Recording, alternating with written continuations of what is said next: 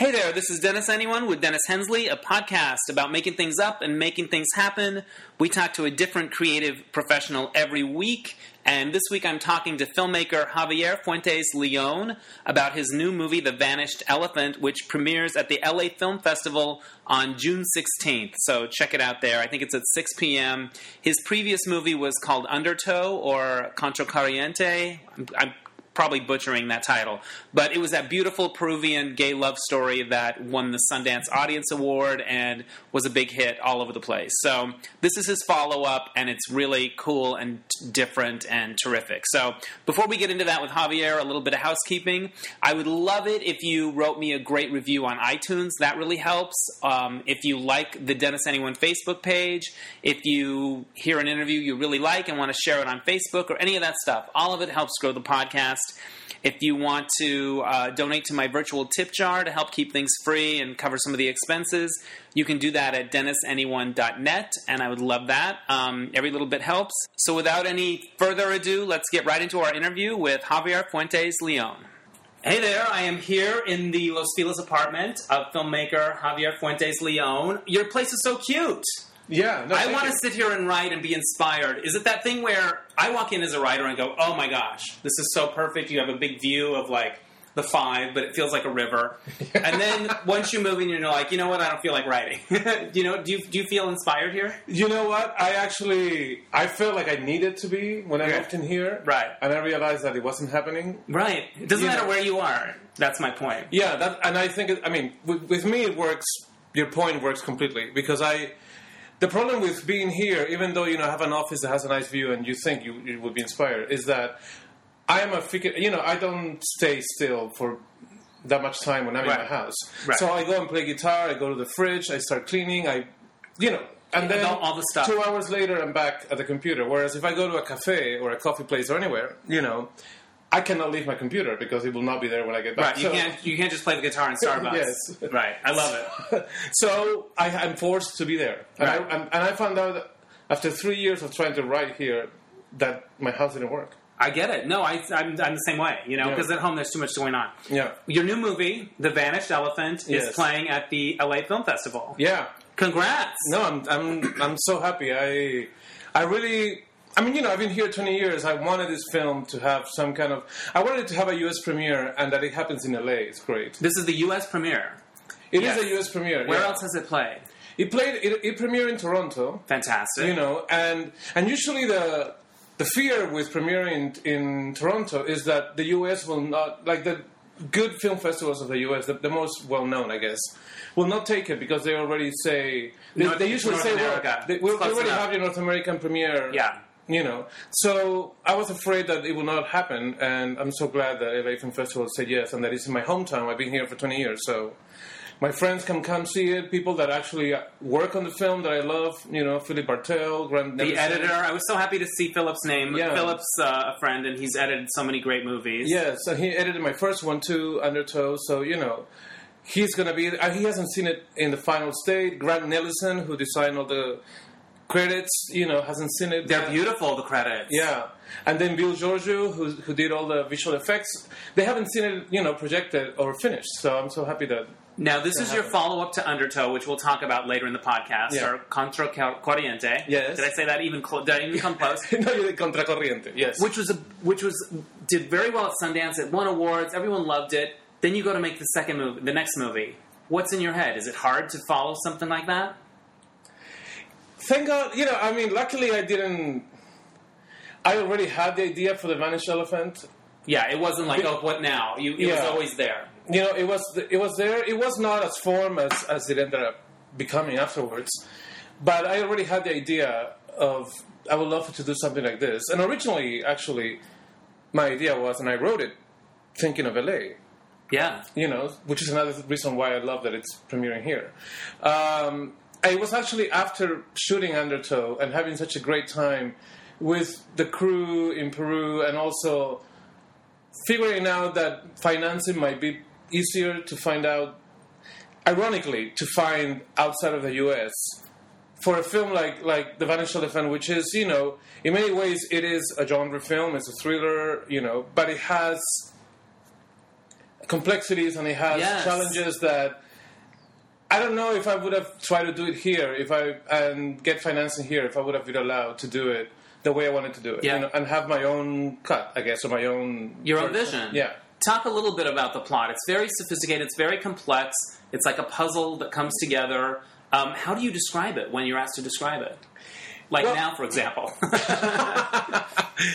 Well, I describe it without really going much into the actual plot of the movie. I mean, it's the story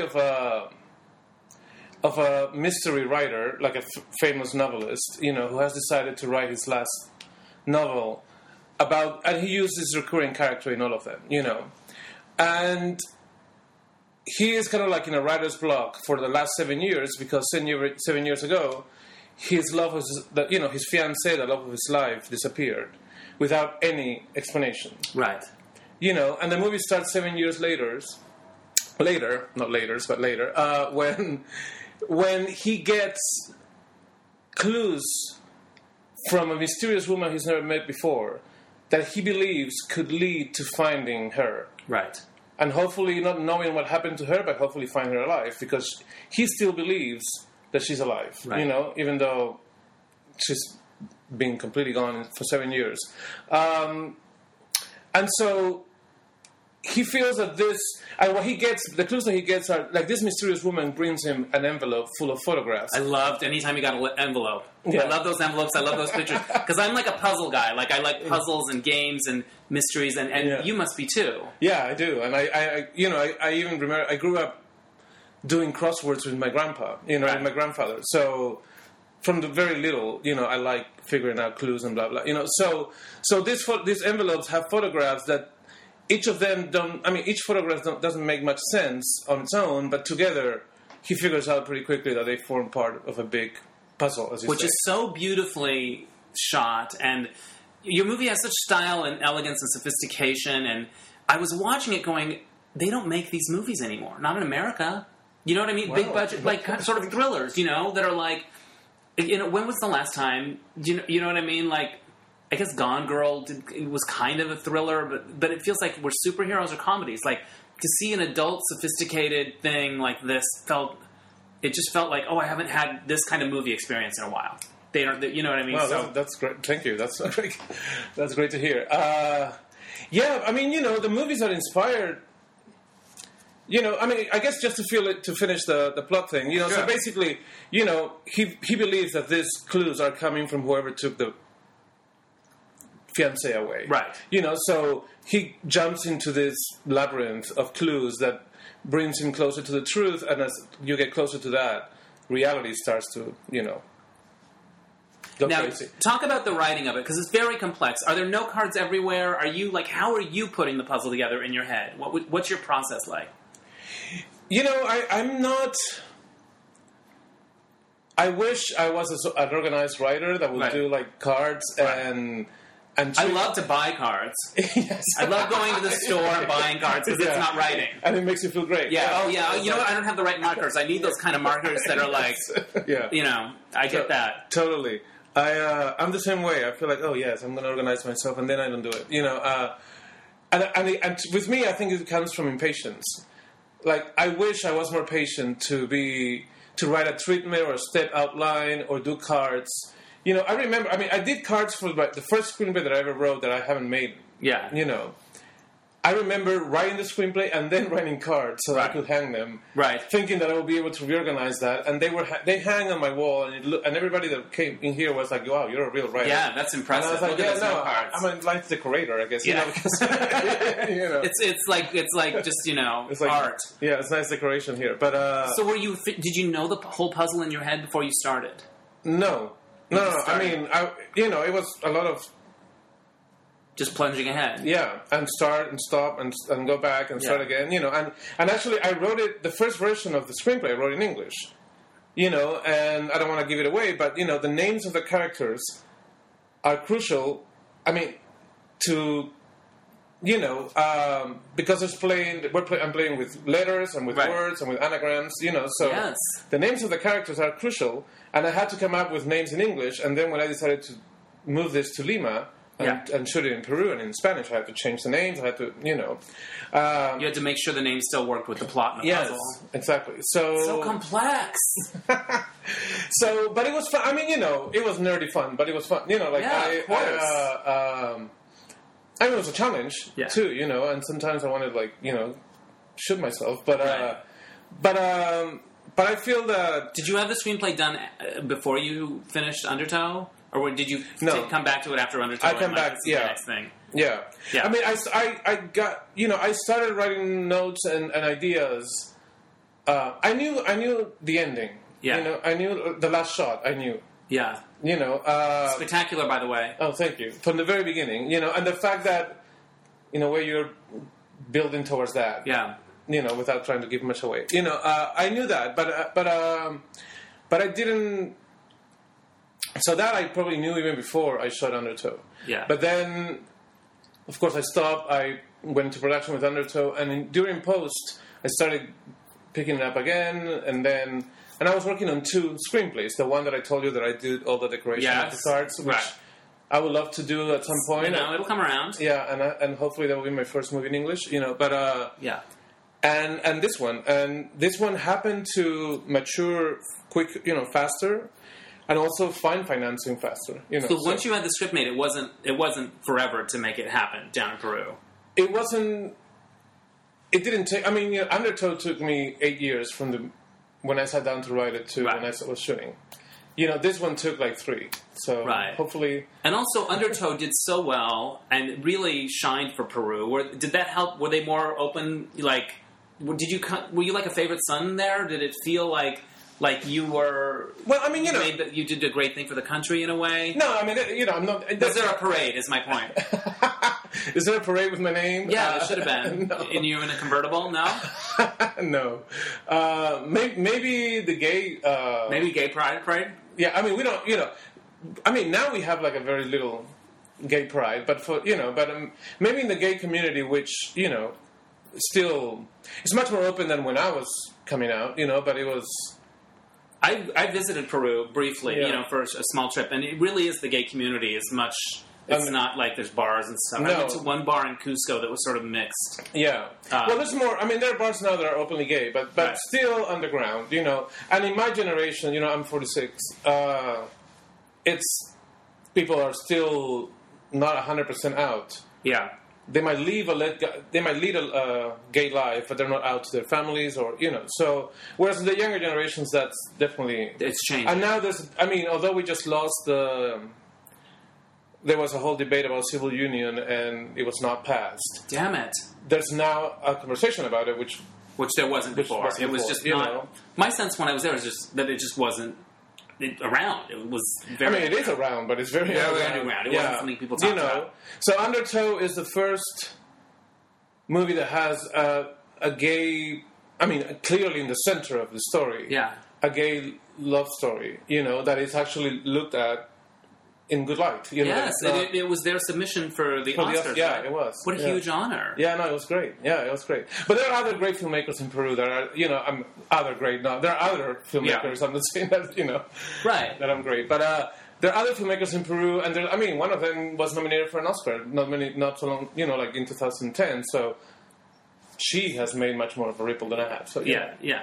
But what's it like for you to go back? As somebody who lives in LA and gay, goes to events, Outfest, all this stuff, and then go back and then see how different it is. Do you have to adjust in a way, or do you feel like a spotlight on you in a way? The funny thing is that surprisingly, Undertow was very good for me in Peru too. Yeah. And even my it was totally embraced. It must have been. It was nominated. It was very. I mean, it was embraced. It was chosen as a Peruvian film to represent. Peru for the Oscars. It was the biggest box office hit. I mean, not biggest, but it was the Peruvian movie that made more money that year. That had more people went to see. So in Peru. So it wasn't. You were number 1 in Peru that year. Rock on. Not compared to Peruvian made. Peruvian made. Yes, that's a big deal. Not compared to Hollywood. Right. So. Even my parents, especially my mom, they were worried. How's this movie gonna be? received? Are people going to insult you? Or, and they were even surprised that they will go to church and come out of church and their friends that are their age, which, are 70, they will be like, oh, I love that movie, so I'm so proud of your son. I mean, that's the people that would never... That's so amazing. Yeah. That blows me away. So it actually... And it blew I kind of believe that could happen, and I'm happy that it did, because it blew away my parents. Right, and the movie is so lovely, and its heart's in the right place, and so all the things that you're talking about, it's set up for that, but you still don't know how people are receive it. Yeah, and there were still people, I think that if people were able to forego if they were in the theater, somehow got into the theater, I think very few people rejected the movie because of the homosexual thing, because there weren't a lot of people storming out, because I think they really realized that it wasn't there to. It was there to show they were there to a go human with love it. story. Yeah. But there were a lot of people that didn't want to go in just based on the poster, or just based on the fact that they knew that this was about two men. But hearing the story about your parents and their friends and the things like that, does it really reignite your passion that art can really change people, move people, affect things? That it can really move beyond just entertainment. Oh, believe me, we got many Facebook messages from guys and also women, that had gone to see the movie, and after that they have come out to their, girlfriend and say, this is my story too. Does it make your day? Yeah. Is it just kind of like you got to spring year. Yeah. It must be amazing. Yeah. I mean, there were hundreds, but they were like, enough to be like, wow, this is really, for some people, this is really, they're using this to make a change in their lives. Yeah. Because they're seeing in the story that not making that change can have really, heavy consequences. So, but to go back to your question about going back there and then coming back here, where clearly I'm very out and very involved with, the gay community here. Sure. It makes me value Outfest and things like that. It makes you appreciate it. Yeah, or Akbar, or anything that we take for granted here. Right.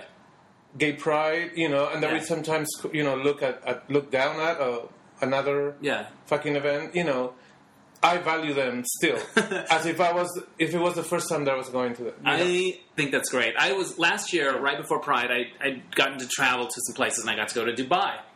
And I had a friend working there, and that culture is very repressed, and I got to experience a little about that and learn about what it was like there. And when I came back, it was Pride, and I'm like, I'm going to go to Pride and appreciate it and just really see it, kind of in a different way. And then I got there, and I'm like, oh, this is about drunk people. I was so there were so many messy drunks right in my face. I just was like, all right, I'll just, I'll try to focus on the other stuff. But it's not always, unfortunately, it's not always. I don't know, unfortunately, but it's not. I went there with this one idea, and then it was just like, hey, what is, yeah. But those are just the people. Those are the people I knew, So, but that's really cool. Yeah. Now, Undertow started, as I remember, in the Outfest Screenwriting Lab. Is that right? Yes. And yeah, I did. And that was a huge sort of stepping stone for getting that movie off the ground and on its way or developed. What did it mean to you to be chosen for that? Well, it actually it was the first pat in the back. Saying so the first yes. The first yes. A yes can buy you a year. Yeah, totally. And it was the first yes. I didn't make the movie in the U.S., and so... Did you originally write it in English, or was it... I wrote it in English. The funny thing is that, I moved here to study film here, but before that, I studied medicine in Peru. You went to medical school. I read that. So my film life started in the U.S., and so anybody who could read and give me feedback spoke English. Right, so you speaks English. Yeah. I mean, now after having made those 2 films in Peru, I have the counterparts of the film industry in Peru that can also give me feedback. But when I started, I was living in Peru and living medicine, and I was not going to give, so I learned my first screenplay class in my life was in English, and everything was in English. So were the people around me. So I've written both Undertow and The Vanished Elephant, even though they're shot in Peru and in Spanish. I've written them in English first. How hard is it when you've written something in English to translate it into Spanish? I would imagine it's trickier than one might think. It's not like there's an app for it or anything, you know? There's like, well, now that... I mean, I imagine there's more than just differences of language, maybe. Well, you know, the good thing is that by now... I've been here 20 years, so by now English is my second language. It's not my first language, but I don't have to think... Right, you about, don't... Yeah, you know, you think in English. Just, yeah. I think in English and I think in Spanish. So, Right. Which I feel very lucky about that. You know, so jumping from one to the other, sometimes it's tricky. I just finished writing a comedy, well, my first pass at a comedy, which will be hopefully my next film. You know? Yay, I love it. Yeah, and I started writing in English again, but then I had this deadline for this Peruvian grant, so I said, fuck it, I cannot write this all the way to the end in English. So I stopped writing in English, and I continued writing in Spanish, so I had a hybrid screenplay for a little bit. And then I had to translate the English part into Spanish so I could submit it to this contest, and now I'm translating the Spanish part into English. Right. You know, because now I want feedback from my friends here and from the people here. And comedy is a little harder. Right. Because of the idiomatic expressions. And the rhythm and everything. And rhythm and all of that, you know. And I'm making fun of Peruvian society, and it's kind of like an upstairs, downstairs, gay, straight, you know, so... Right, love it. So I'm making fun of all of that.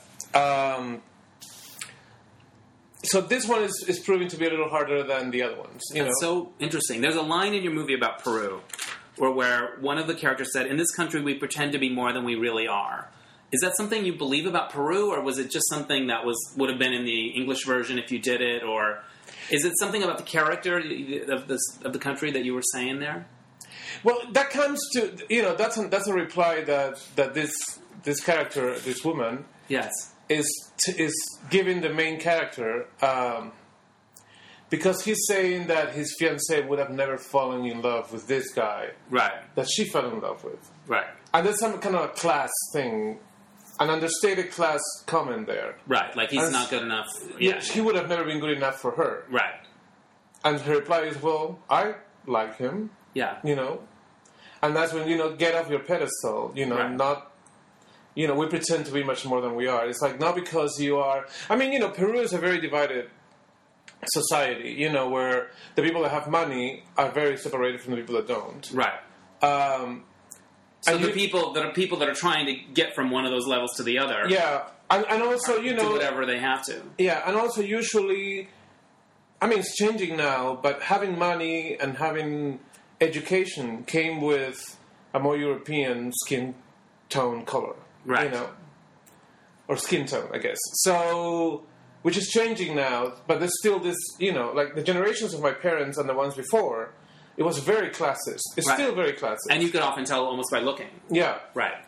So she's making, I'm making through her, stop pretending to be, this aristocratic European thing that, Right. That doesn't make you better, honey. Right. Going back to Undertow, so you won several awards at Sundance.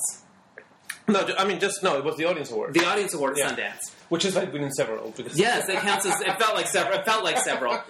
It's your first feature. You've worked on it 7 years. You go to Sundance, you win the Audience Award. What was that like? It was insane. And it was very... very unexpected, too. And I know you hear that, but it was, But I remember when they announced, I was like walking all the way to the podium. You were there for the ceremony. Nobody had hinted at it or anything. No. There was no buzz really. You were just there. Yeah, and I do believe that foreign films in Sundance, are in their own little. They're the movies that are not as sought out by the press and by as people discover them. And they, the people that are watching them sort of discover them. They're not buzzed about, and they don't have stars necessarily. But, the press and everybody goes to Sundance to see what's the great, hot American new film. Right. That's what is the strength of Sundance. Right. So, in a way, when you are in the foreign competition, at least that was my experience, it's not like we had a lot of press. So, I mean, we had very nice Q&As, and there was like a couple of standing ovations, which was amazing. But you never know. I mean, I didn't know this was going to happen, and when we got the award, everything. What I had in my mind was, like, what the fuck am I going to say now? Right. Did you have a long walk to get up there? A little bit of a long walk, but it probably felt much longer because I was like, okay, now you need to be eloquent, and How do you feel like you did? Were you in the moment? Do you remember it very well? The speaking? Yeah, no, I think I did okay. Yeah. And Louis C.K. gave me the award, so that's amazing. Yeah. Okay, here's my thing with award shows. If I'm ever lucky enough to ever win or present, I want the presenter and the award winner to have a moment. Yeah. I hate when they just take the trophy and start talking. It's Julia Roberts. Kiss her on the cheek or something. Like, I like them to have a moment. So you had a moment with Louis C.K. Well, I mean, yeah, it was a big... Not a big conversation, but a hug. Yeah. You got to hug. Yeah. That's what I want. That's all I asked for. And the funny thing is that, he stumbled when he said... And the award goes to Contra... and we were already jumping. I mean, Once you got... It's like, okay, I guess they know it. Contraband. Oh, shit. What's that movie? He made some funny remark, of course, and that was great. Yeah. So when you have a movie like Contra Corriente, Undertow, how many... Do doors open in Hollywood? Do people meet with you? Do you get opportunities? Because I think from the outside you would think, okay, he's off to the races. It's all going to be easy from here on in. But it's not always the case. No.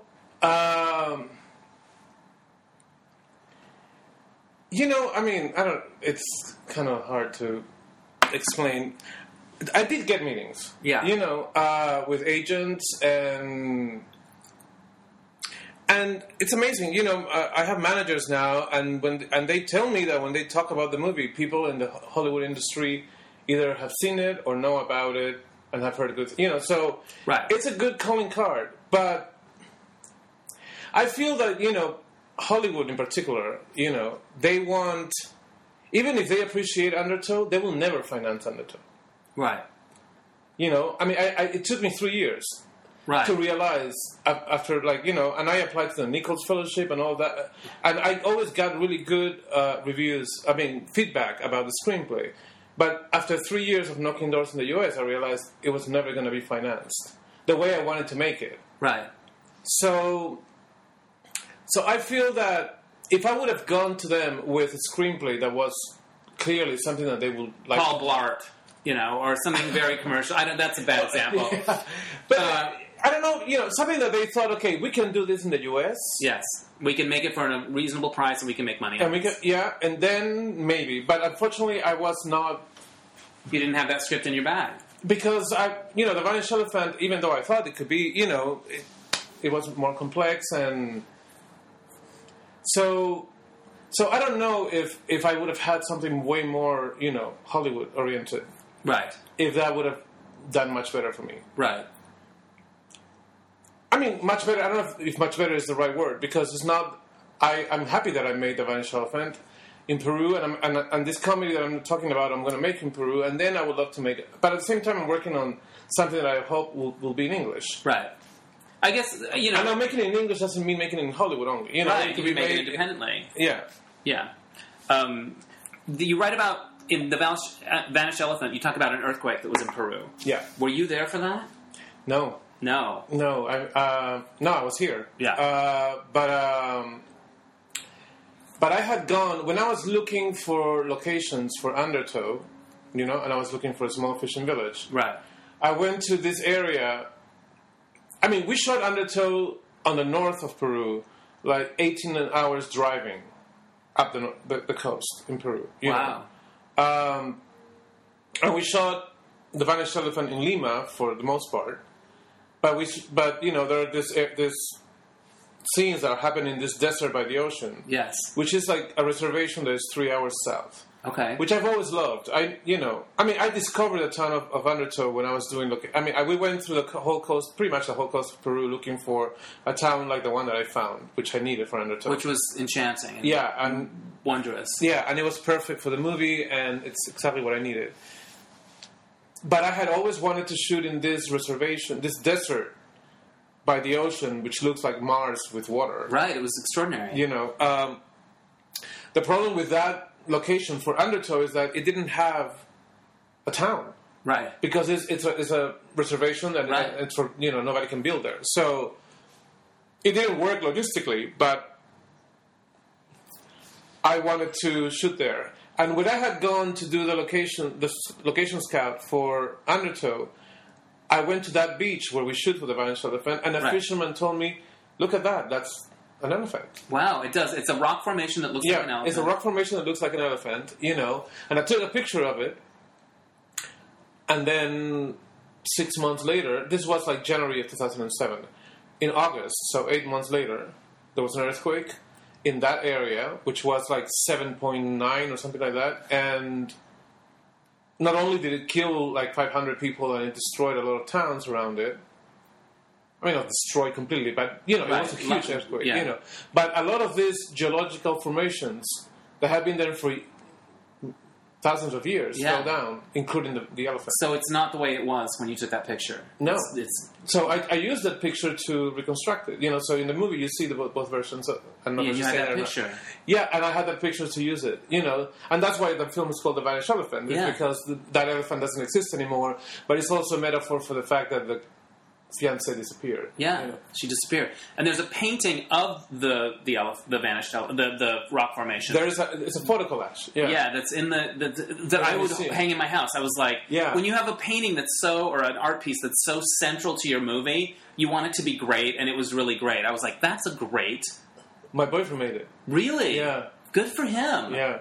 That's awesome. No, he's great. Yeah. I went with a photographer friend of mine to that area, and we took a lot of photographs of little stones and the ocean, the water, the sky, the rocks, so that he could have material, and then he created the elephant based using those photographs. So that's so handy. What's his name? His name's Stephen O'Malley. Oh, of course. Yeah, I love that. Yeah. That's his thing in there. That's beautiful. Yeah, I didn't notice in the credits. Good for you. And which is really inspired by David Hockney. Because originally when the movie was supposed to take place in the U.S., it was actually called Pearl Blossom Highway. Right. Okay. And the idea was that the museum that you see in the movie in Lima was the Getty Museum, and the collage was the Pearl Blossom Highway collage by David Hockney. And, Right. So, but of course, I never knew if David Hockney was going to tell me, of course, you can use my, You can use my So artwork. I had to change, and when I moved it to Peru, it didn't make sense to use the Getty Museum, in LA. So I had to come up with a collage. Well, and there's a scene where there's a guy talking about it and stuff like that, and you really believe that that's an important work of art. So well done. Yeah, so we made it up. Your movie has amazing style and great Thank you. elegance and the photography. How did the DP talk about working with the DP? It's the same guy from Undertow. It's a Colombian DP. I mean, both movies have been a co-production between Peru and Colombia. Undertow was also a co-production with France and Germany, but I would say that the Colombians and me, we have been like a nice partnership, and we are working on the comedy together, hopefully. Is there something... So... I know from my own work, I've done some creative writing work. This is sort of not really... It's kind of crazy, but I've written some shows for Princess Cruises, and then I go and put them on the ship. And there's something really great about doing your thing, writing, directing, creating, and not being in Hollywood where everything's being... It's like you get to do the thing without the... I don't know, the anxiety, the game or whatever. Is there something about, you know what? You got your money, you got your team. I'm going to go to Peru and make a movie, and it's just going to be about the movie. It's been the reason why I haven't really... One of the main reasons why I haven't jumped to being here. I'm a little... Because it's wonderful. It's pure. It seems pure from the outside. I mean, it has its own... I mean, believe me, it's still human beings. Right, So, of course. So it has all the... it still has frictions and conflicts, and I'm not gonna romanticize. Right, of course. Making films outside of Hollywood is always wonderful, But in my case, it's been wonderful, right? And so, and actually, I was freaking out before Undertow because I didn't know. I mean, after 7 years of trying to find money, yes. Once they told me, okay, we have it, now go and make your movie, No shit, I have to do it? And then I mean, the worst anxiety which turned into depression that I've had in my life only once, not even when I was coming out to anybody, Right. was when I was told, okay, now you can go make a movie. The hardest time emotionally in your life. Yes. Because I've had my ups and downs, and mostly related to work and things like that. And yours came when they said, when it was on, yes. Yeah. How did it last a long time, and how did you No, it lasted take for 2 months. And I would just, like, get up, get out of bed and go to casting and pretend that everything was fine, but I was freaking out inside. Wow. Because you felt like, oh shit, I don't have it? I can't do it? I don't know if I have it. I've been saying that I do. I left medicine in Peru to go to study film in the U.S., and I made a couple of shorts, and, and now I'm supposed to be the leader of this ship. Which is like what is, for me, the irony and the fear, not the fear, but, the challenge of being a first-time feature filmmaker is that you're probably the least experienced person in that fucking set. Right. And you have to be the leader. Right. That's true. They've all worked on a bunch of movies. They've all acted in a bunch of movies. You probably directed shorts, and you probably helped in other shorts, but I don't know. I just felt that, oh my God, I have to lead people that have been in sets that know exactly what they're doing. Right. Can I do it? And also, I have to lead them in Peru. And I don't mean Peru as meaning in Peru in relationship to the fact that I was doing a movie about a gay love story. Right. And you had to get all your crew And I on was board. the only. Me and one other guy were the only 2 gay people on the crew of 60. Wow. Are these people going to laugh? Are they going to make the actors uncomfortable? Are the actors going to tell me I'm not going to do that? Right. Because they were, none of them were gay. Right. So you get the news, you go into a funk. What lifts you out of it? How do you get out of that depression? And you have to go make a movie. Yeah. Well, I think it was day by day, even though I was feeling like shit, I realized I still got up and I went to the casting, and was there something about, I'm doing this thing that I love? Like, I'm getting to do the thing now. Yeah, but I didn't know if I loved it yet. Yeah, you were looking at headshots and meeting actors and feeling all mixed up. Because I was like, am I making a fool of myself? There was a lot of insecurity, of course. And what made the insecurity go away was that little by little I realized I'm doing an okay job. People seem to, respect you. They're all there because of you. They're all there because they like what they read, and they're liking what I'm telling them about how I see the movie. And as I started to lock down, okay, so you're going to play this character, and so you're going to be the DP, and and they started bringing things. By the time we actually got to the day before shooting the film, I had no stress anymore. Right. And were you in Peru the time of the depression, the pre-production time? Yes. Okay. Awesome. Yeah, it was. Yeah. Which usually pre-production is the part that I like the least. Why? I think it's because things are still up in the air. Right. And there's a lot of angst about this one fell out and we can't and we do we have the money for this? Are we going to be able to get this actor? Are the dates going to work? Or whatever. Or are we going to get this camera? Or are we going to have to go with all that stuff. All of that. Now, Undertow is a beautiful gay love story. The crew, no gay people, you, maybe, and you said one other person. Was there a moment that you remember where they rallied around the romance, that really touched you when you were shooting it? Or was it just that they were always on board all the time? Or do you remember a moment that was like, wow, I was worried about this and it couldn't have been more beautiful? I remember, one of the 2 guys that played the romantic leads, one of them, who is a huge star in Colombia, was particularly worried and freaking out a little bit about the sex scenes, right. And so, so we made arrangements that it will be a minimal crew during those sex scenes. I had told him, I'm going to show you the frame. So you'll know exactly what we're getting. But clearly, he was really stressed out. But the 2 of them were. But one of them was much more vocal about it, Right. And I remember finishing that sex scene, finishing shooting the sex scene, and the sound guy and the gaffer went to the 2 guys who were still naked, and pat them in the shoulder and gave them a thumbs up. I mean, they didn't hug them because they were naked, you know. But Right. I mean, but they said that was beautiful. You delivered. yeah, and I respect you, guy. Yeah. You know, and this is from a straight guy to another. You know, Right. like, wow, that's pretty great. You know, that one straight guy was telling another one about making out with another. You know, You crushed it, bro. You totally crushed it. Yes. That's awesome, though. But to witness that is beautiful. So that was great. And they weren't doing it for your benefit. You Oh, just no, happened to I don't observe think they didn't even know that I noticed. Yeah. They were not doing it in front of me just to let's make Javier happy with this. Yeah. Now, when I watched Undertow both times, I wondered, did they ever? I wanted to see a beautiful screening of the movie in that little village, like on an outdoor thing, like Cinema Paradiso. So I wondered if anything like that ever happened.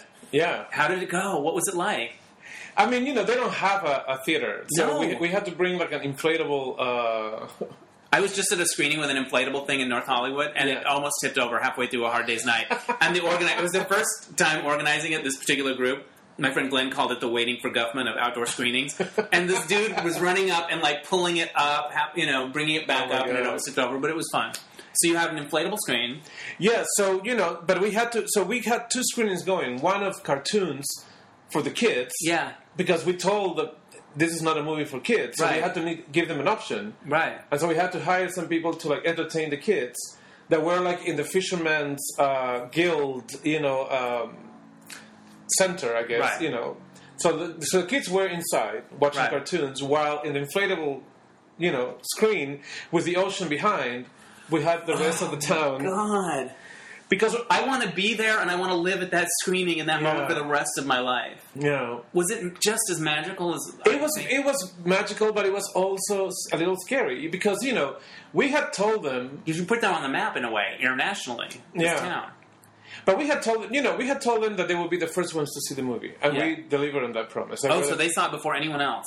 Yeah. I mean, in Peru, Sundance was before, but in Peru, they were the first ones to see it. But also, when we were shooting the movie, we never told them what the movie was really about. So when they will Did they know there was gay stuff in it? I think they discovered by the end. Right. But at the beginning, when they were asked, what is the movie about, we would say, well, it's about a fisherman who has a friend that nobody likes. Right. And that somehow would be enough. Yeah. Okay, I get it. Nobody asked more, so we didn't want to give more, because we were afraid that we'd be like, well, not... Because I remember when I went location scouting, and I would ask fishermen all over Peru, so has there ever been, a case of two fishermen falling in love? And they will always say, maybe somewhere else, but not here. Right. Yeah, I've heard of it, but it's not under... It's not in our never time. happened here, Right. So we were... So you had your screening. So we had to be very careful when we were shooting, and I don't think they knew how explicit we were going to be. I mean, and it's not super explicit, but in the movie there's two men. Of course, it's lovely. Clearly. Yeah. So we didn't know. I mean, and they would be sometimes there would be laughter that was an uncomfortable laughter, especially in the most intimate. And one of the two actors was there, and so they would turn back to him and they would look at him. How many people are we talking about? Oh, 300. I don't know. Wow. Or okay. Like the whole town. Okay. I think what actually helped. So we were afraid that they might get pissed and be like, "This is not our town. Right. This doesn't happen here." The good thing was that one of the main like a 2020 crew. Like one of those TV shows, like news. From Peru, came to shoot the whole thing. And so there were cameras going on at the end of the screening, and reporters going to the town saying, what do you think? And they were all like, oh, this is great, and I think it's important that these topics... Right, they got to be on TV, and they got to represent. Yeah, and so all of a sudden they were open-minded, and they were... So, I don't know, so I'll never know what they really thought. Wow. But the reaction at that moment was great. Was wonderful. But actually, we did have the car... ready to go in case things got ugly. Ready to go in case things got ugly. That's really interesting. Yeah. What are the snacks people are eating in Peru? Popcorn in the movie, or is there special empanadas? No, it's popcorn. Popcorn. All right, I just wanted to get the whole. Yeah. But I love it, and the ocean in the background. Yeah, but there was no. I mean, this was. Did you take a picture of that? Oh, yeah. of the screening? Yeah. I want to see it. Maybe I'll post it with this on the website. Okay, let me see if I get... If you can find it, email it. We'll talk later. Yeah. But it's like Cinema Paradiso is one of my favorite movies, and that screams that to me. That's wild. Yeah. So you studied medicine. You went to school you got all the way through, right? Yeah. I graduated, And you decide, I want to be a filmmaker, I'm going to go to California. Yeah, I mean, I had decided before finishing medicine, but and I was going to quit medicine. In fact, I actually submitted my letter of resignation, when I was in my 7th year. So, which was wow, that's like T.R. Knight leaving Grey's Anatomy. It's exactly like that. So so you didn't. Are you a degreed doctor? No, I stayed. I mean, I submitted my letter of resignation, but they gave me a week to think about it. Okay. And then I came back because... And the reason why I came back was I ran into a friend of mine who basically... Another guy who was studying medicine with me, who gave me a very practical rundown of why it was not a good idea to quit medicine. And it had nothing to do with, medicine is so great, Right. No, he was just laying it out. He was just like, this was like, I don't know, this was May... Right. Of, I don't know, 92. And he just told me, you have no background. I mean, if you quit right now, you will not have a BA or a bachelor degree in anything. Right. Because you will be leaving before you graduate. And you've already gone so far. Yeah. And so if you want to go and study film in somewhere, and film is not taught in Peru, so you have, I mean, it was taught but not very well. So you have to go somewhere else. So a bachelor degree will be very helpful. Right. And also it's May now, so if you want to go to the United States, it's too late. Right. The application period starts in September, so you're going to waste a whole year thinking, without being able to apply. You have no background in, there was all these practical reasons why it was stupid to leave medicine. Right. That I decided that he was right, and so I came back, I finished my degree, and in those 2 years that I had while I was finishing medicine, I researched where to go. This is before internet, so, and you went to California Institute of the Arts. I went to CalArts, yeah. I remember when I was in high school, getting the catalog for there, and it just sounded like the most magical place ever. I couldn't have afforded it or whatever, but it was like film was on one floor, and then dance was on one floor. And it was like the Fame College. Yeah, I was lucky to get a scholarship, but I would have not been able to afford it either. How did you get it? Did you show any kind of work, or did you just apply an essay? I applied to this scholarship that the OAS gave, in which, I kind of, I spin it a little,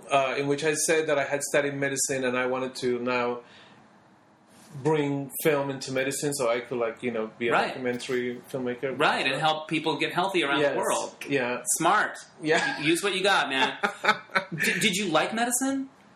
Did you get it further? The more you got into it, this is not for me. I like studying medicine, but the life of a doctor is... I think that, the same way that what we do is not a career or a profession, it's a life. Tell me about it. Yes. I think medicine is a life, and so you don't escape it. It's always, you're always going to be a doctor. So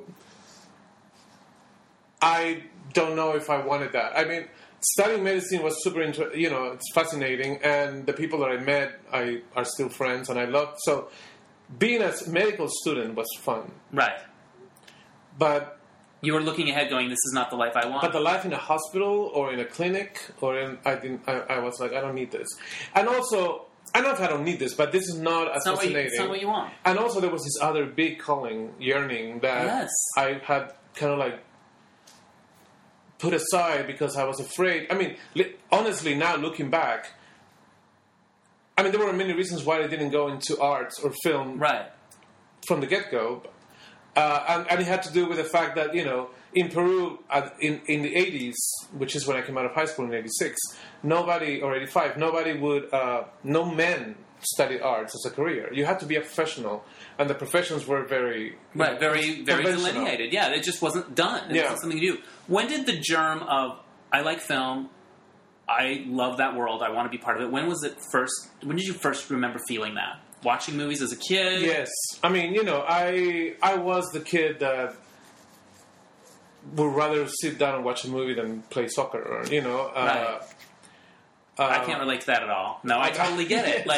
I think it's a way. I mean, maybe for young gay kids, it was an escape in a way. Yeah. It was creative, and it was the opposite of like, football or whatever that thing is we're supposed to be doing. Yeah, which I mean, I like soccer, and I love the World Cup. I mean, from more recent, Yeah, the it's players are fantastic. great. Yeah, those thighs. Come Yes, on. they're wonderful. But I think as I was saying before, one of the reasons why I didn't go into arts right away was because I was afraid that it will out me. Right. That people will say, "Okay, so clearly you're gay." Wow.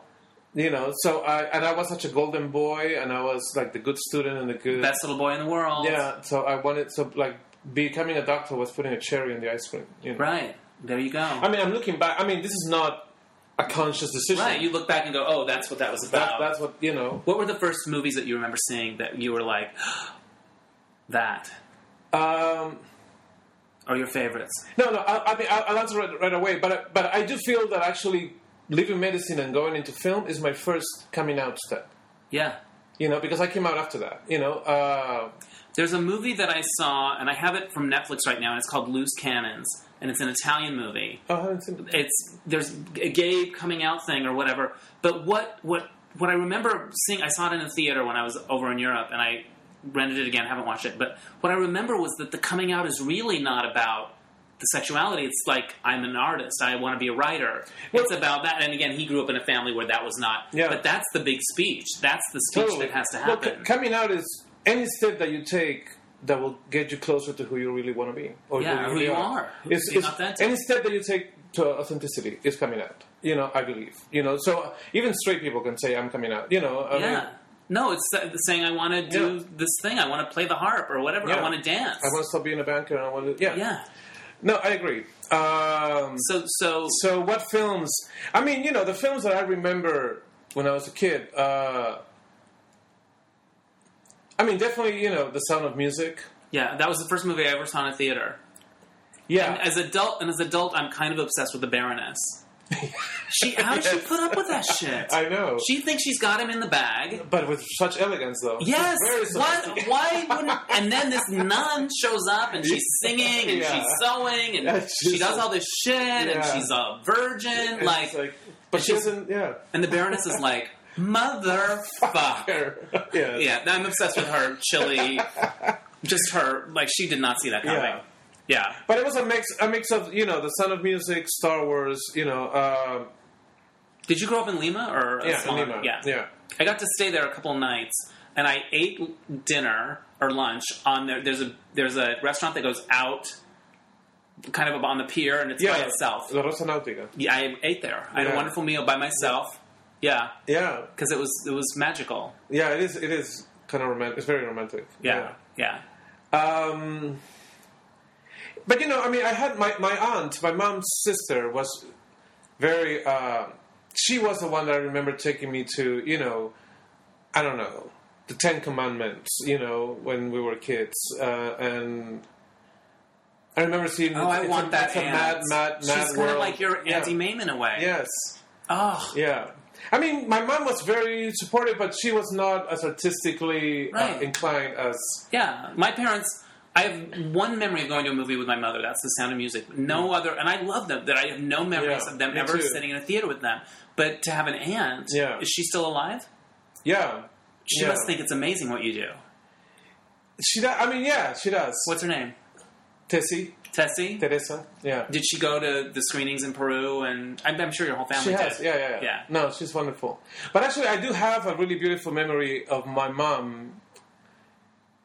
I have a younger brother that is like 2 years younger than me, and I think when I was 8 or something like that, my mom told me, she was having my uncles and their wives, I mean, my family, they were like, the adults were having a dinner, and then they were going to go see a movie. Right. So my mom told me to go, she sent me and my brother to go to sleep, but she told me in secret, pretend that you'll fall asleep because you're coming with us. Oh my Which gosh. at that age, you feel like... You're so sneaky and special. Yeah, my God. What was the movie? Do you remember? Yeah, My Fair Lady. It was like the 25-year anniversary of, Amazing. So... And they were amazed. I remember, it was like, I don't know, 1 a.m. in the morning when we get back, and they were amazed that I had not fallen asleep. I mean, that was a movie... How old do you think you were? 8. Wow. you know. Excuse me. No, at the most 10, you know. They were amazed that I had not fallen asleep, because that was a movie that has an intermission. I mean, that's Right. a 3-hour and something movie. You Right. know, and I fucking loved it. And you knew the choreography. You could do the steps. Yes. You whipped up the drum. You know, you had it. You Yeah. were gonna. That's your Halloween. I was Eliza. There you go. I remember at an Outfest event hearing you tell your story. Maybe it was on video or whatever, but of first driving by Outfest and seeing people. Yeah, being afraid to go in. Yeah, Yeah. talk about that. Because when you came out, you wanted to be an artist. You come to LA. You study film. But then there's the coming out process as a gay man. Yeah, because, I mean, I left Peru to come to study film, but I had a girlfriend back then. Right. You know, and we were already 5 years, you know. So the idea was that I would come here to study film, and the first year, and then come back and maybe propose. Wow. You know. And then I came back, and I not only did not propose, but I actually came out to her. She's the first person that I told. You know. That must have been so hard. It was. Was it Yeah. real? Where were you? Like at her place or your place? Oh, at her place, yeah. I mean, it wasn't like, you know, I mean, it was, the whole conversation took place in more than just one day, you know, because the first conversation was like, this is not working. The second one was like, you know, this is definitely not working. And then the third one was like, the reason why this is not working is, you know. That must have been really hard for everybody. Yeah, it was super hard. And she was amazing, and she's still amazing, you know, and she's married now with a friend of mine, actually, which is great, you know. Right. But coming out, Outfest, driving by, coming out, you know. So you know, even though sorry, I got like a what? Where am I? I know. But even though I say that, and I believe that my first step in coming out was coming here to study film. Right. I still had a lot of the trappings, you know. I mean, I had a girlfriend Out here, living in LA. No. I had a girlfriend back in Peru, right. But Peru still had a big leash on me. Right, of course. You it's know, part of who you, so it's who you are. in a way, I went through CalArts without really being out, which is so pathetic.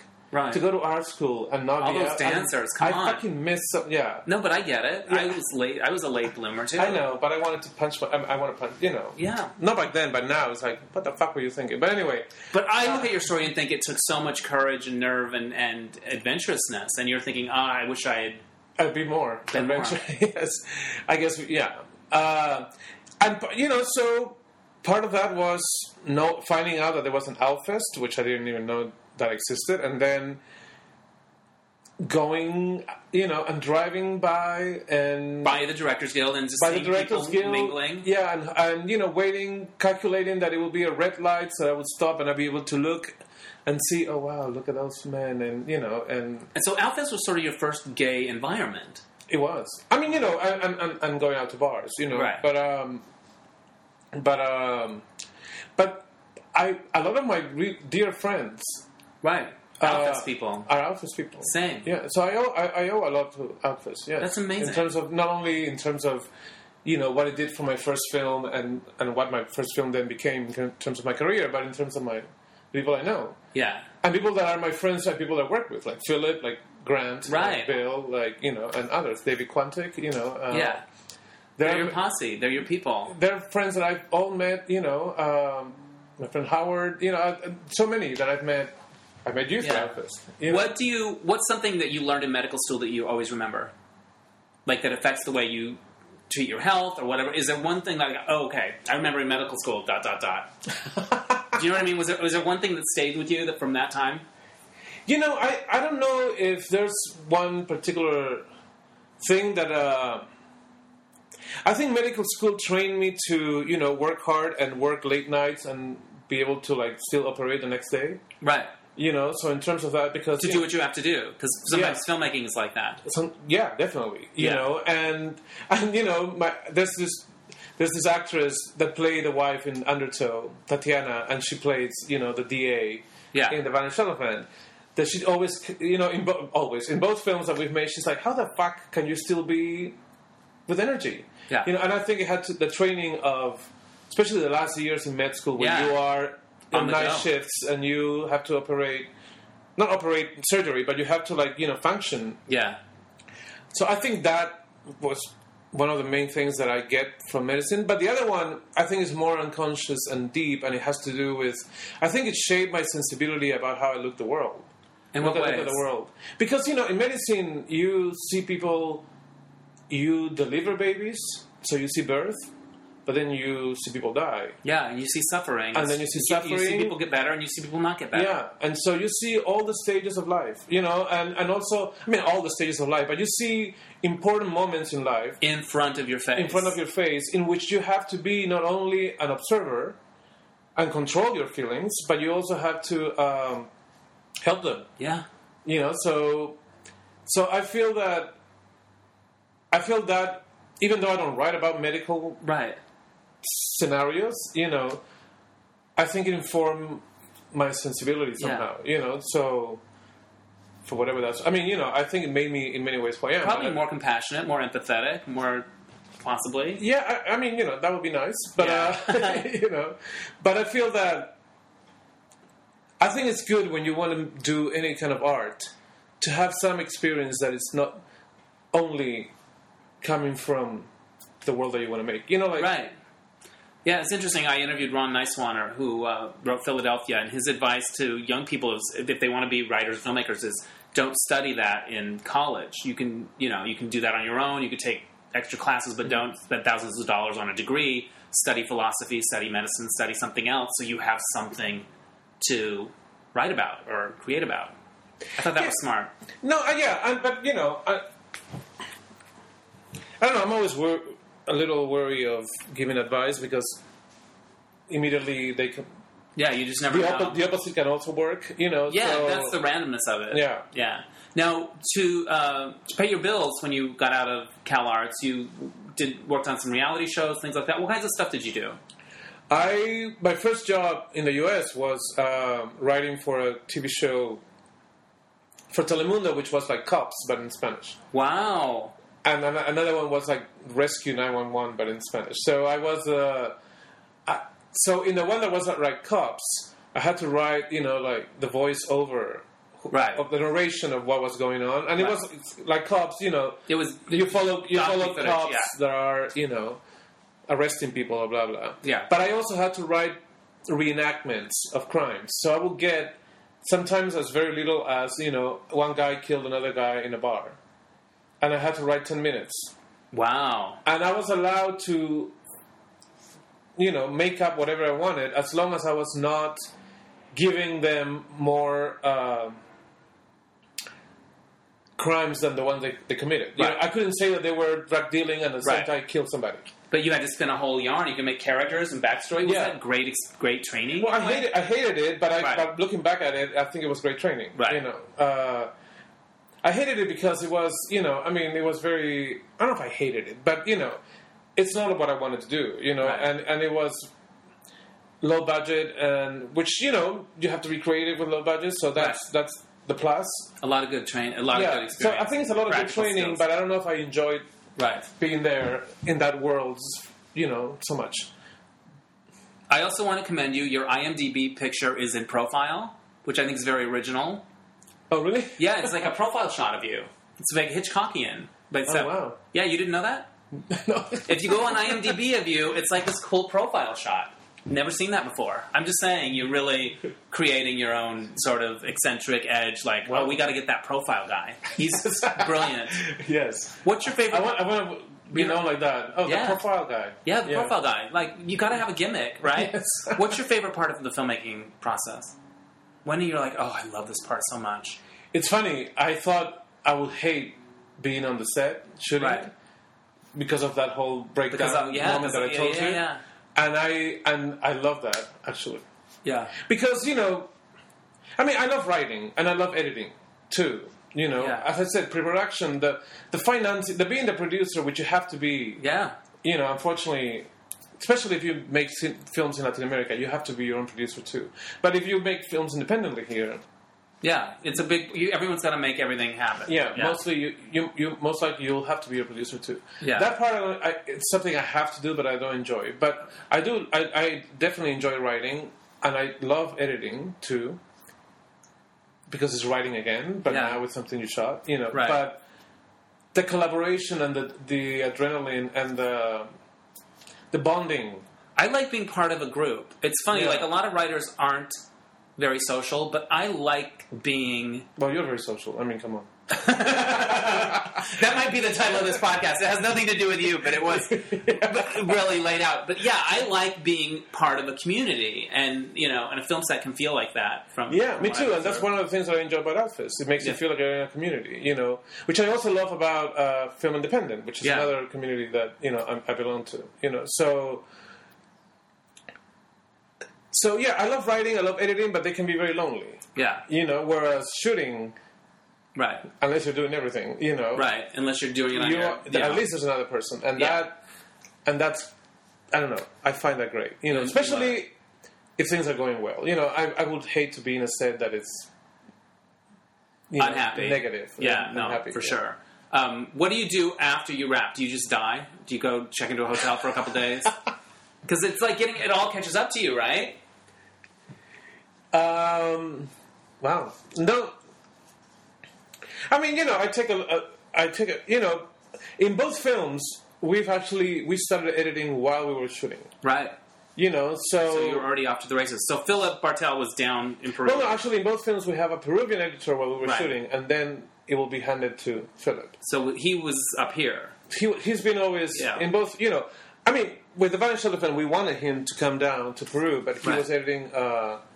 he was finishing editing Dear White People, which is a great another Sundance sensation. Yeah. So he couldn't come. So we had the same Peruvian editor that had done the editing in the set of Undertow do the one in the Vanished Elephant. But I guess So I take maybe a couple of days of break, but I kind of want to see. You're kind of into it. You're like ready for the next thing. The leading man in The Vanished Elephant looks a little like you. Have you heard that before? Well, I actually... He reminds me a little of you. Yeah, I mean, he's a friend of mine. He's a great actor. He's a great actor. Yeah. I loved him. And actually, originally, I had talked with him a lot about maybe him playing the fisherman in Undertow, but then I decided that he was too sophisticated for that role. He doesn't really wear... I mean, I've been having a beard for a long time, and I told him I want you to have a beard, right? Which he doesn't really... On his regular life, he doesn't do it. So I think when he grows a beard, he becomes a little bit more like me, because his beard is also a little gray, and like mine too. There you go. But it is also... That said... I love men with beards, so that's... So there you go. So it's your movie. So that's the other reason why. Yeah. And in Undertow, the two guys have beards, So there you go. Clearly, I love men with beards, But then the other reason in The Vanished Elephant in particular was...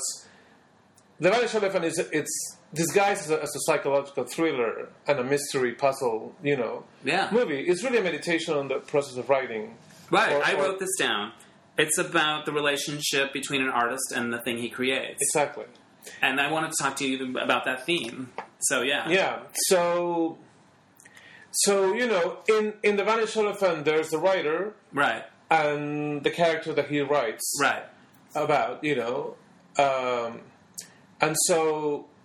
and they somehow have a little bit of a similar look at some moments in the movie. That's okay. Yeah. That's okay. It always happens. Yeah. Yeah. Sorry, I just hit that. That's okay. No, it means it's a good omen. It means it's going well. People hit the microphone because they're so animated. They're into it. Yeah. So in a way, I wanted the lead character to look a little bit like me too, because it's the theme of the artist and the creation and the person and the layers of this reality, that reality, that your reality and the reality you're writing about. Yeah, and in the movie, the part where they have to reckon with each other in a way, I don't want to give away too much, is really fantastic and just like intriguing and like ooh, delicious. It's a very different movie than Undertow. I think people that are like, oh, I want to have another Undertow experience are going to be like, wait, what's he doing? What the fuck up? Right? No, but it's so complex. But it's like, oh, I get to put on that. I get to watch with those eyes. Yeah. But you do need to pay attention. It is like, oh wow, complicated and you need to pay attention. Sophisticated. Yeah, I love it. But I mean, I agree that in many ways it's not similar to Undertow. I mean, at first impression, and not only maybe at first impression, but at second, it's not. It's a different genre. It's a different. It lives in another world. Yeah. This movie, in another genre, in another tone, in another, But there are some, I feel, connecting themes. It's about a man coming to terms with what he's done. In The Vanished Elephant, I'm talking not necessarily about the lead character, but yes, So it's about a confession. Undertow is about a man. Undertow is about a fisherman confessing that he's had to himself, accepting to himself, but also confessing to his wife and his community, this is who I am. And in The Vanished Elephant, this is about a writer saying, this is what I've done. Yeah. So they're thematically, they're threads. So I think that there's a thread of coming to terms with who you are and what you've done, and confessing that to yourself but to the others. There's also the loss. In both movies, there's somebody that is lost. Yeah, a love that is lost. And in both movies, I play with reality and fantasy. I mean, in Undertow, it's clearly more in the magic realism world, and in this one, it's more in the surreal. Right, kind of thriller, mind game, puzzle situation. I love that. All right, you picked some cards from the inspiration deck, or the observation deck. Yeah, okay. Let's see. What was your lowest point professionally? It's the one that I told you about, Yeah, when you got the yes. Yes. Wow. Which was actually, ironically, the highest and the low. I mean, so interesting. In the outside, it seemed like the highest, and inside, I felt like shit. It's weird. Yeah. Wow. Who were your teen crushes? Actually, as soon as I read that, I thought of Michael Hutchence from INXS. He was so hot. He had the best hair in rock and roll. I'm like, sometimes I would have crushes on guys, and I'm like, oh, he's got that Michael Hutchence hair. Yeah. If I could have anyone's hair. I love, I think he actually taught me, honey, you're gay. Right. It's like, oh my God. The way you'd strut around in those videos. You. And it's not only your music. Leather pants. Yes. Really? So those videos, you're like, something's up with me. I was like, oh, okay. I get it. And he was fucking hot. He was so hot. It was so sad. Yeah. They made a movie about him, I think. They did? Yes, and I remember, I guess I was listening to the radio. I think the actor that played him won the Australian award or something. Okay. So I think there's an INXS movie in existence. Yeah. Yeah. Okay, I should look for it. What was the favorite video? Like Need You Tonight? That one was hot. But even before that, Original Sin. Yeah. I mean, because he knew he was sensual. Oh my God. And he showed it. Yeah. In the way he danced, in the way there was something a little androgynous about him. His definitely. Fluid body movements. And he has a great voice that was sweet and masculine at the same time. I don't know. I thought it was the whole thing. He was my teen crush. What movie have you seen more than any other? Well, I mean, it's the ones I mentioned. I mean, Sound of Music, Star Wars, and Mulholland Drive. I think Mulholland Drive. Yeah. That's kind of cool. Mulholland Drive is actually a big inspiration for. It had a bit of that. Elephant, yeah. I got to interview some of the actresses for Mulholland when it was a TV show, and it was going to be a TV show, and then I think I interviewed both of the.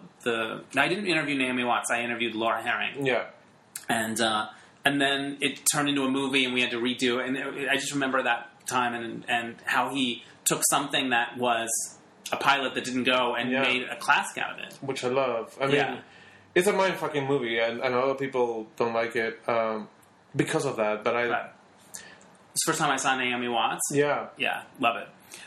Tell us about when you saw your first Dirty magazine. Fun question. Well, it was actually, I think it wasn't that dirty, but I remember being back in the day, it could be a Sears catalog or whatever. Yeah. No, it was Playboy, right? And it was hidden in my dad's closet. Interesting. And of course, and I remember, I knew exactly. I remember finding it, and taking it to the bathroom and going through it, and there was all these women naked, and all of a sudden there's always that one picture in the back. One picture of a guy, and it was a guy in underwear, not even naked. Right. That was the one. Yeah. Because sometimes my brother had those dirty magazines, and in the back there would be ads for movies with the star over the penetration part, but there were dudes there. Now, sometimes that was enough. No, this one actually was not even extra. You know, it was like underwear. A guy in underwear, and I was like, "Oh my god, I love you." Did you? And you would you take it? Would you sneak it a lot and always have to make sure it was back? Completely. You never got caught. No. Sometimes I have dreams about getting caught sneaking pornography as a kid. Like I would put it in my brother's in my sock. Like I still like it was like the beginning of like a spy. Like we were spies or something. Crazy. But there's there's something alluring about the secret. You know, and I knew that it was the fact that it was. I mean, of course, I knew that it was something that my dad didn't want me to, and I think my mom didn't want me to know. Yeah. I mean, because I'm sure she knew that it was there too. Yeah. So I always put it back exactly the way. I love that it was just one. It wasn't a stash. Yeah. No. You may do it. And it's like 1978. Yeah. They probably weren't even showing full on vagina. You talked about coming out to your girlfriend, your fiance. Mm-hmm. What was it like when you came out to your family? It was actually much better. As I think in life, we usually, I don't know, we imagine that things are going to go way worse. I mean, at least in my case, right. Like with, the undertow thing before shooting, I thought it was going to be, oh my god, this is going to be hell, and it ended up being a wonderful experience. I told my brother first, and he was cool, and then I told my parents here. You brought him to the home turf, quote unquote. Home court advantage. We did we met in... My brother was studying in Chicago, so we met there for Christmas. Then we went to New York for New Year's, and then my parents and my sisters came to LA to visit. Right. And I asked my parents to stay longer. They didn't know why, and my sisters left. And I actually, I came out to my parents. And I forced myself to not do it the last day as I was driving them to the airport. Right. I forced myself to do it as soon as my sisters left.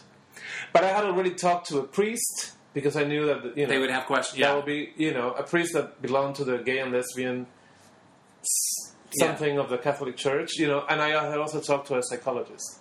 Right. So I took them, they made it very... So you had talking points or you had retorts. And I said, I basically offer, if you want to go talk to a priest, I can take you. Guy. And if you want to go talk to a psychologist. And they wanted to talk to both of them. And it was actually one, that was so thoughtful. Like, you really okay, I want to pave the way for this for them as best I can.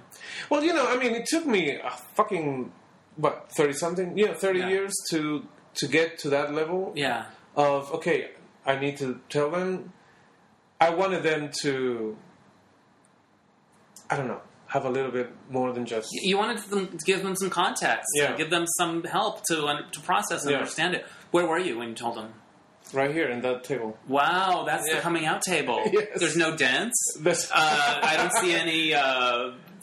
nobody banged on the thing? No, actually, my dad is a very quiet... lovely man, but a very quiet man, and he was, as he is, very quiet throughout the whole thing. Yeah. My mom was the one doing the questions, and some of the questions were very typical, like, this is something that we do, trying to find a cause. Sure. Were they surprised? Did they have an inkling? My dad was surprised, I think my mom wasn't. I think moms know, don't they? Yeah. They know. Yeah. She mentioned that I had, in a trip that we did to Europe, I had defended gay people very passionately, like, in 96. Wow. Like 4 years before. Wow. So, I love that. So she remembered that. So they put the thing in there. The thing, Like, I remember before I came out, I got assigned to write the cover story for TV Guide on Will and Grace.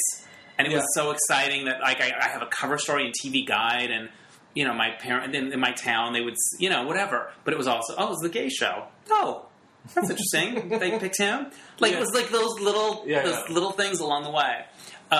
Here's another question. What's a voicemail that was left for you that you played more than once? It was actually when I did my when I did my thesis film from CalArts. When I finished it, and I had it in a VHS tape, and I went to a screening of The Sweet Hereafter, which is Adam Egoyan's movie, and I had loved Exotica, and actually Exotica had been an inspiration for my thesis film. Right. So I went with my VHS copy and I gave it to him. And you said, I love your movie. After the screening, I love your movie was inspiration. I hope you get to see this. He was literally living with a pile of VHS and DVDs, And where did you at a screening? At a screening at the Goldcrest on Sunset. So it wasn't like he came to your school or anything. Oh, no. It was just like a random screening. A random screening where he was, and I was convinced that, it's going to end up in the trunk of the car and garbage. Yeah. 3 weeks later, I had a voice message from him. What did he say? Hi, Javier. This is Atomic Goyen. I watched your short, and I really wanted to congratulate you. It was very haunting. I remember that word, haunting. I think, it was very haunting, and I hope that you continue making films. I don't know. It was just... He just encouraged you. An amazing, which unfortunately I fucking erased. I don't know where I have it, but I listened to that many times, Yeah. That's amazing. Yeah. I love that story. And he is such a Did you get to see him again, like at a festival? No, unfortunately. When Undertow premiered in San Sebastian, his film was opening the festival. And I really wanted to go to him, and say, hey, but there were there were so many people, and so I didn't. But you're gonna have your Adam Egoyan moment. Yeah, I actually in Panama a month ago, where the Vanish Elephant screened at Panama, I met his producer. Okay. Did you tell the story? And I told her the story. Okay. So you're getting that. And the funny thing is that my managers actually are his managers now. Okay. So it's going to work out. So we have all these little connections, but I haven't really, It's going to work out. But I want to thank him, because he didn't need to, and it was great. Okay, I have 2 more questions for you. Yeah. What is something about you that is quintessentially Peruvian? Oh, fuck. either in things that something that you like, or that is something in an attitude, or you know what I mean. Is there something about you that's like, oh, that's the Peru in me? Wow, I need to think about that. But I feel that, I feel like I'm a little less structured and a little more spontaneous than a lot of my friends here. Right. A little more go with the flow. Yeah, a little more like I don't need to make a plan. If you just knock on my door, it's great. You know, I'm used to people coming and going and not having to make a plan to see somebody. Right. So, and I'm a little less interested in what we're doing than we're just going to hang out. Who we're doing it with. We're going to we're going to hang out. So I don't care. I love that quality.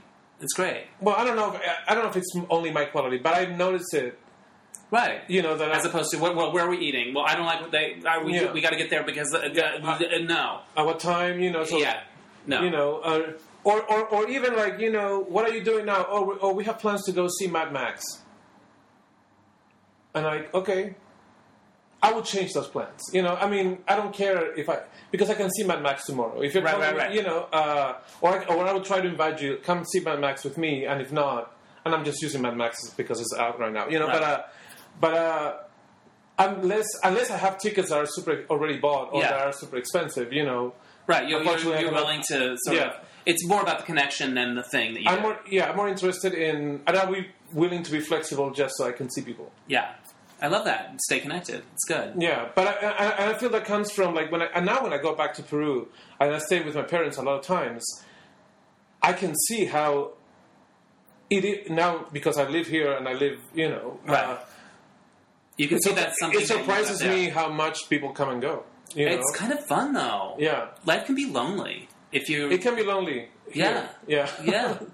Last question: what about your life now would blow the mind of the 8-year-old kid that saw My Fair Lady? Well, I mean that I'm out and in love, and or that I have a boyfriend, that I was able to make films, that I live in the U.S. I mean, there's many things. Almost everything. Yeah, it's great. It's what a journey. Yeah, I mean, because I as I said, I was a little bit of the golden boy. I was a good student. I wasn't the no trouble kid. Right. So it seemed that my life was going to go that way. I was going to be a husband. I was going to be a father, and I was going to be right. You could write your own ticket. You had it. And I was going to be a doctor. Right. And I'm not any of those. And you're something totally different, and it's awesome. Yeah. Tell people how they can see The Vanished Elephant in Los Angeles, and how else they should watch for it or learn more about it. Well, The Vanished Elephant is, it's going to be screening at the LA Film Festival on June 16th at 6 p.m. That's a Tuesday. And it would be great if they want to come to that, because we would love to have a... I think I want to see it on the big screen and see it It's so beautifully shot. Okay, so you have one screening at the Yeah, LA I mean, Festival? of course, you always want people to want to see it on a big screen, and directors will always say, "Oh, you need to see it on a big screen." Right. But I feel like this movie really. Yes, no, the compositions are so beautiful. We shot it with an anamorphic lens. I mean, Yes. we really pay. It's like anyway. So if they can come to that June 16th at 6 p.m. I love it. LA Film Festival, and I think tickets are available for right now. If that's not an option, then we have American distribution now. Fantastic. Yeah, with Oscilloscope, which is an indie label that I love, and we haven't really locked theatrical distribution. They really want to do it, and it seems like it might be at the end of the year, like November. Okay. So I'm hoping that people should just keep an eye out for it. Yeah, that it might. And I don't think it's going to be like a huge, but New York, LA, and maybe Sure. other cities, Miami, hopefully. But we also. But after that, I know it will come out in HBO US too. I love it. So it will HBO be- US Yeah, but that will be probably 2016. for a while. No gay stuff in The Vanished Elephant. Just me. Just you. That's fine. I just noticed that. Yeah. Yeah. None of That's this fine. one. It's yeah. good. The next one, though, the comedy has a lot of that. Okay, good. Yeah. Awesome. All right. Yeah. It's been so fun talking to you. I'm really Same here. impressed with the movie and your Oh, thank journey, you. and No, thank you. I'm proud of what you've achieved, and it's exciting to see people that are always lovely and nice do well. So. Thank you, Dennis. Yay! Thank you so much. All right, keep an eye out for it. And are you on Twitter or any of that stuff? No, but I should Okay. be. No, I know, exactly. That's what half the people I interview say that. All right. Awesome. Well, keep an eye out for The Vanished Elephant. It's been a delight. Thank you so much. Thank you so much. Bye. My thanks again to Javier Fuentes Leon. Check out his movie, The Vanished Elephant, at LA Film Festival, or keep an eye out for it as it makes its theatrical and downloadable and all that stuff coming later in the year. All right, so I promised you a little bit of good news, and here it is.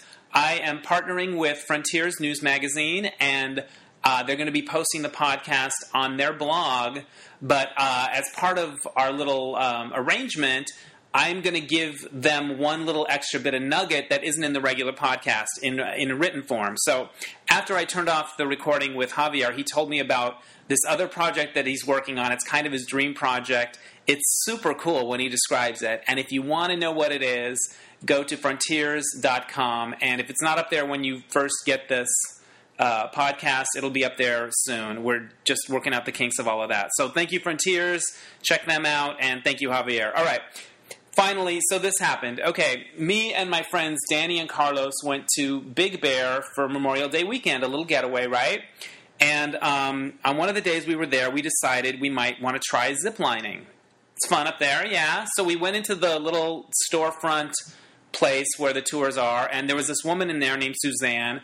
Super fun, super high energy, and somehow right away pegged that we were gay, I think. Because she's like, are you guys from Long Beach or West Hollywood? Or like she kind of had our number. And I don't know, we didn't, prance in go-go shorts and harnesses. We just were our normal ebullient selves. But we got to talking, and it turns out that she goes, have you seen those 3 drag queens that are on Channel 5? And the one does Tupperware, and we're like Chico's Angels. And she's like, yeah, they're amazing. And I'm like, that's Danny. He's Frito-Lay. So she was already a fan of Danny. And then they also offer Segway tours, and apparently this coming week they're doing a photo shoot for their Segway tour. And well, this is what she said. She asked us if we wanted to come up and be models for it. And here's her quote. I had to write it on a card because it was so funny. We just need good-looking people, and if we get people from up here, they're just different. So anyway, we got model scouted, is the point. I'm tempted to make the trip back, A, because I've never driven a Segway, and you know what? A yes is a yes. You take them where you can get them. But we probably won't. But if you go to Big Bear, you should do the zip lining, and I think it's the only company there that does it. I don't remember the exact name. But it was fun, and she made our day, and we're all models, It's kind of like Hot in Cleveland. If you go the right place, you can be a model. All right, that's it. Thanks for listening, and we'll catch you next time on Dennis Anyone. Bye!